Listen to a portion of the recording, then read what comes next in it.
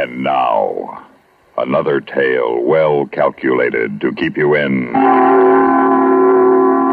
suspense. The time, Christmas 1958. The place, Korea.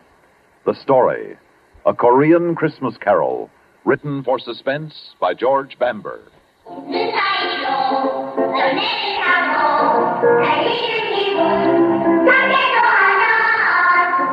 Sounds good, doesn't it? They hear kids singing, I mean. I can't understand the language, but I know what they mean. They sound so fresh and full of promise, almost as if they knew. But then I'm getting ahead of myself. The name's Connolly, PFC Larry Connolly. I'm a soldier in Korea. I was sent here just about a year ago this time. That's where this strange story begins. Christmas, 1958.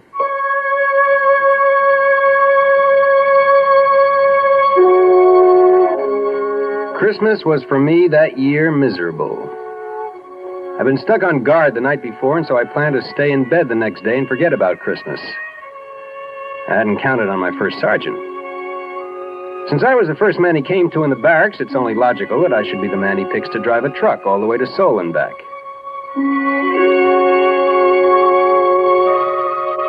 It was night by the time I got on the road, headed back from Seoul. It started to snow. Big flakes coming down soft at first, then so thick and fast I could hardly see.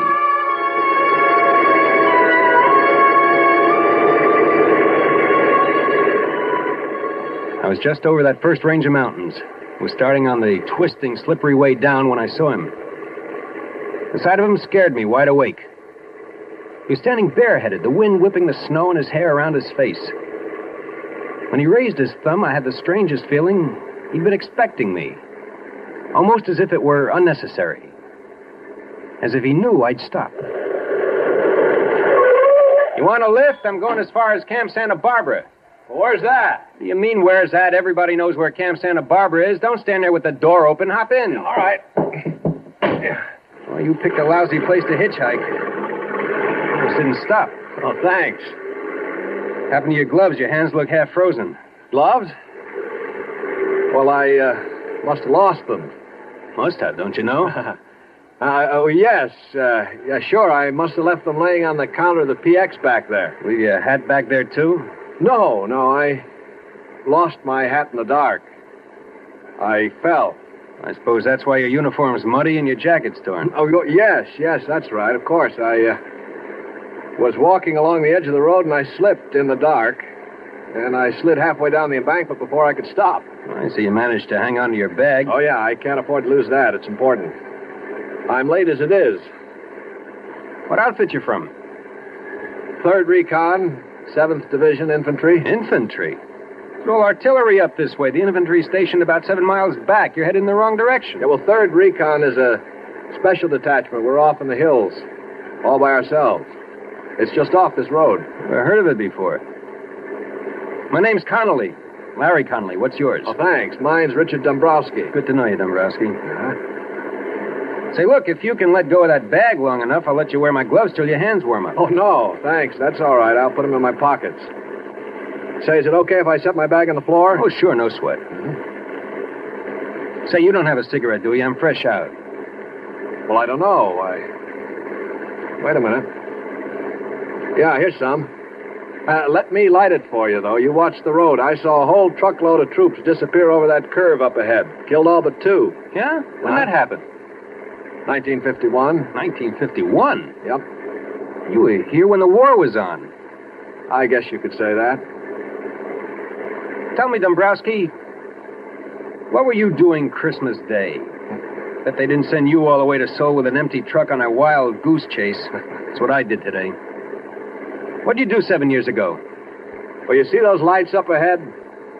That's the village of Cheongju-ri. We marched through there the day before Christmas. Were you scared? Oh, I think everybody's scared. Hey, look out. You'll burn yourself. What's the matter? Cigarette burned all the way down to your fingers. Oh. Isn't it burning you? Well, that? No. I guess it burned itself out before it got to my skin. Anyway, you see that hill over there? Well, Christmas Day, 1951, my platoon was all dug in around that hill. No kidding. Mm-hmm. We went out on a patrol from that hill. And that was one time I was plenty scared. As a matter of fact, it happened just 7 years ago tonight. It hadn't snowed that day, but there was snow on the ground. I can remember because the guys were joking that at least we had a white Christmas. And what a Christmas it was.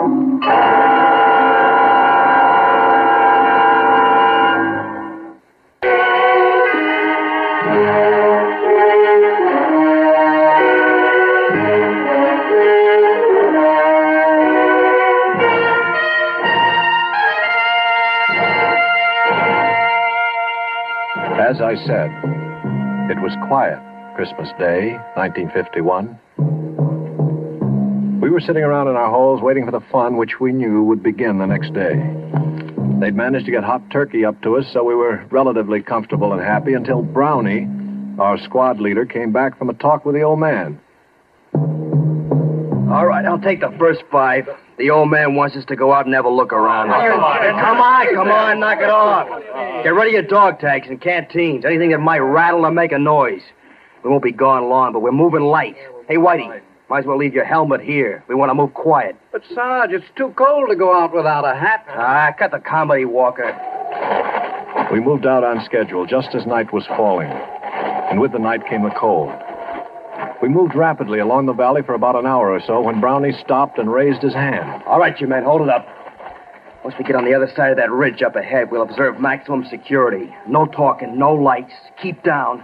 And watch where you put your big, clumsy feet. Yeah. These people just love tripwires with flares attached. Walker, you still got the walkie-talkie? If I didn't, I wouldn't be here to tell you about it. Still working? It's warm, if that's what you mean. That's more than I can say for myself. All right, keep it that way. We may need it if we run into trouble. Hey, while we're here, let's take one last check on your gear. Make sure your rifle bolts aren't frozen, weapons on safety, and all grenades are secure in the pins. Okay, everybody set? Let's move out.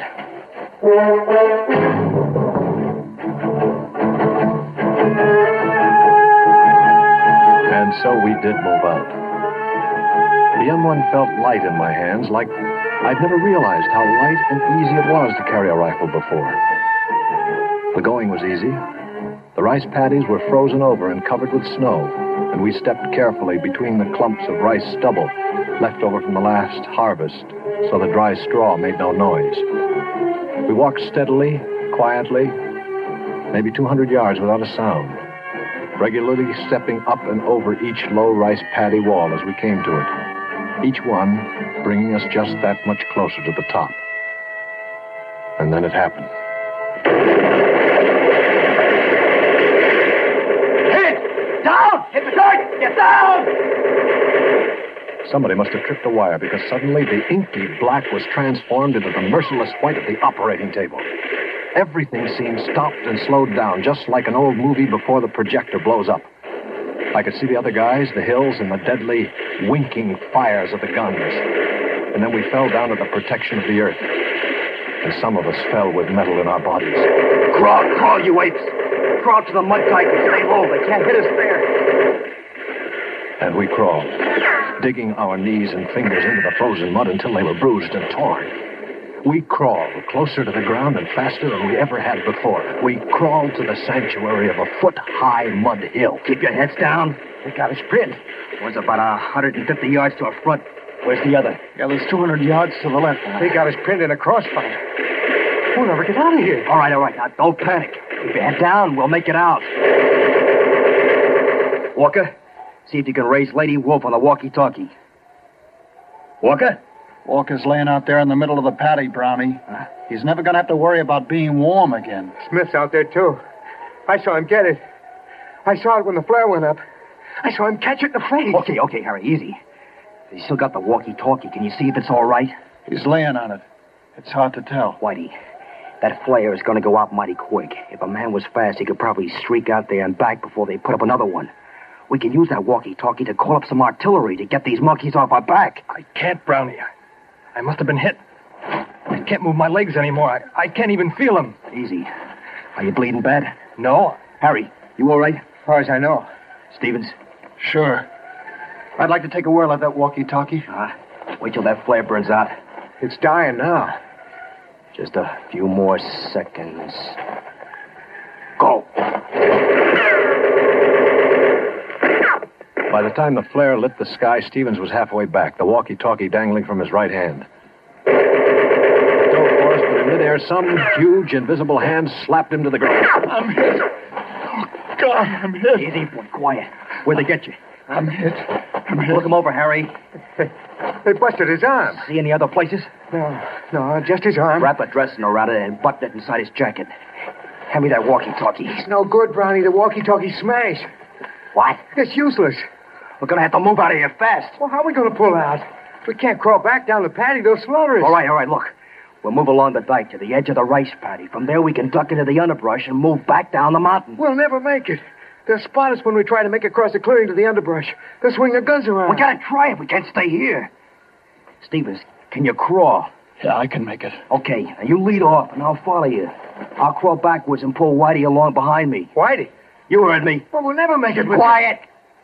All you have to do, Harry, is follow along behind and pick up the pieces. Take his weapon. It'll make him lighter. Keep your hands off me, Harry. Come on, Whitey. We haven't any time to fool around. I'm not fooling. I'm not going with you guys. Come on, you lost too much blood already. That's just it. Like you said, Brownie, it's only a matter of time. You can't get anywhere with me. You'll never even get past the clearing trying to drag me across. You're smart enough to know that, Brownie. It'll be tough enough, even with two good legs. We're not leaving you here. That's what I figured you'd say, Brownie. I'm still in charge here. I figured you'd say that, too. Brownie, you see this grenade? It doesn't have any pin in it. The only thing that keeps the spring from kicking the clip off is my hand. Now get out of here, Brownie, before I let it go. Oh, Whitey. You want me to let loose of this grenade? Now prop that BAR up on the dike in front of me and scatter the clips where I can get at them. I'll wait until you guys get to the edge of the paddy before I open up. Look, baby. I'm still holding the grenade, Brownie. Time is running out. You're going to have to hurry. I feel like I want to fall asleep, and I don't know how much longer I can stay awake. Just wish me a very Merry Christmas and beat it. Merry Christmas, Whitey. All right, you guys, what are you waiting for? Let's move out.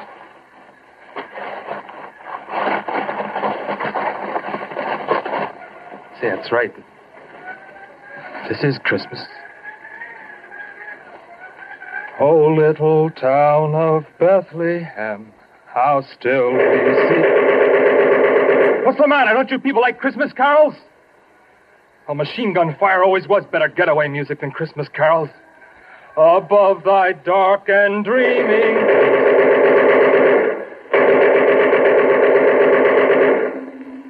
Whitey lay there until the others had crawled to the end of a low rice paddy wall. And then he threw his grenade. When it exploded, he opened up with a BAR, making enough noise to make the enemy think the patrol was launching an attack.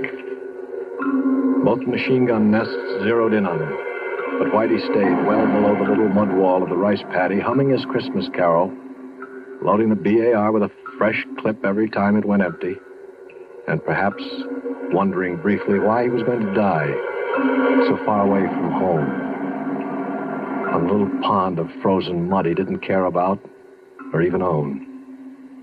Still firing and singing, even after the rest of the squad had escaped into the underbrush, and until either the machine gunners found their mark, or else he finally fell asleep.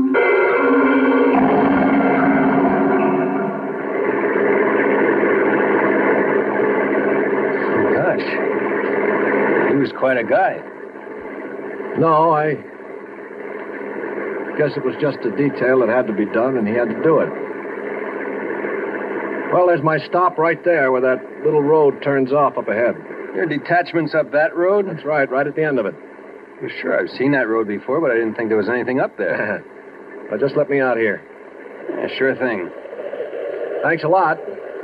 No sweat. Say, if you ever want to look me up, remember my outfit's all the way up at the end of this road.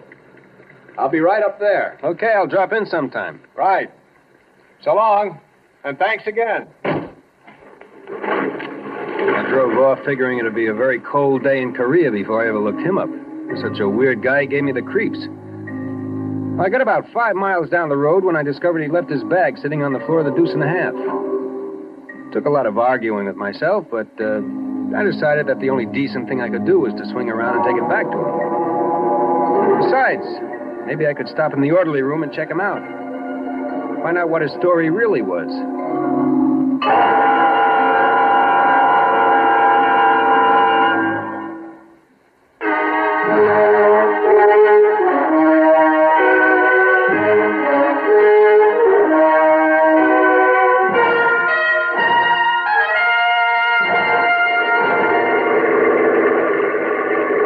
Way back, I almost missed the road because it was so small and seldom used. I drove up it for about 10 minutes. I was beginning to wonder if I hadn't gotten the wrong road after all, as I passed no other vehicles or GIs or anything to indicate there was an infantry company around. Just when I was ready to turn back to the main road, I saw lights twinkling up ahead from what looked like a couple of Quonsets. It seemed impossible that an infantry outfit could be housed in 2 Quonsets, but I pulled a deuce and a half to a hole outside the gate and cut off the motor. I picked up the AWOL bag, got out of the truck, trying to figure out which one was the orderly room. I walked across the hard-packed snow of the yard to the first Quonset. I still couldn't figure it out. Light and warmth seemed to pour from the windows along with the music I remembered from somewhere, but couldn't quite understand. I stepped up to the first window I came to and looked inside. There were kids all over the place, kids of all sizes and descriptions, kids just old enough to sit by themselves, kids just losing their first teeth, some just starting their teens. I stood in the snow spellbound, just watching them sing. Finally, I tore myself away and headed for the front door, eager to be inside. A plaque made out of the howitzer shell stopped me. In the faint light, I could just barely make out the words engraved on the polished brass. But finally, I read it all. It said, "This orphanage has been erected and maintained in the memory of Corporal Richard Whitey Dombrowski, who somewhere north of the village of Chungju-ri, Christmas night, 1951, willingly gave his life that others might live." Suddenly, I didn't know where I belonged anymore. The AWOL bag dragged at the end of my arm like a 1,000-pound weight. I could figure what was in it, but I tore it open anyway. The bag full of candy, soap, and toothpaste and gum shined up at me, looking as rich and rare as frankincense and myrrh. I closed the bag, laid it up against the door, close, so they wouldn't miss it. And then I banged on the door as loud and long as I could, until I was sure that they heard me. And then I ran. I ran back down the road to my truck as fast and as hard as I could.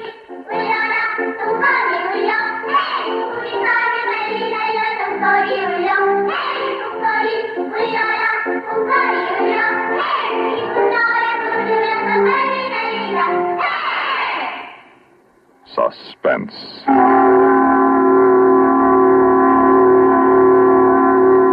You've been listening to A Korean Christmas Carol, written for suspense by George Bamber. In a moment, the names of our players and a word about next week's story of Suspense.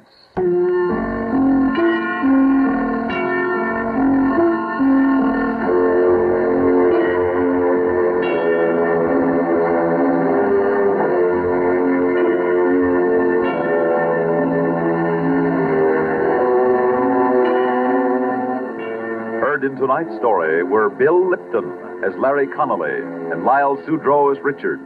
Also heard were Larry Robinson, Lawson Zerby, Phil Meader, Alan Manson, and Guy Rep. Listen again next week when we return with Moonlight Sail, written especially for suspense by William N. Robeson.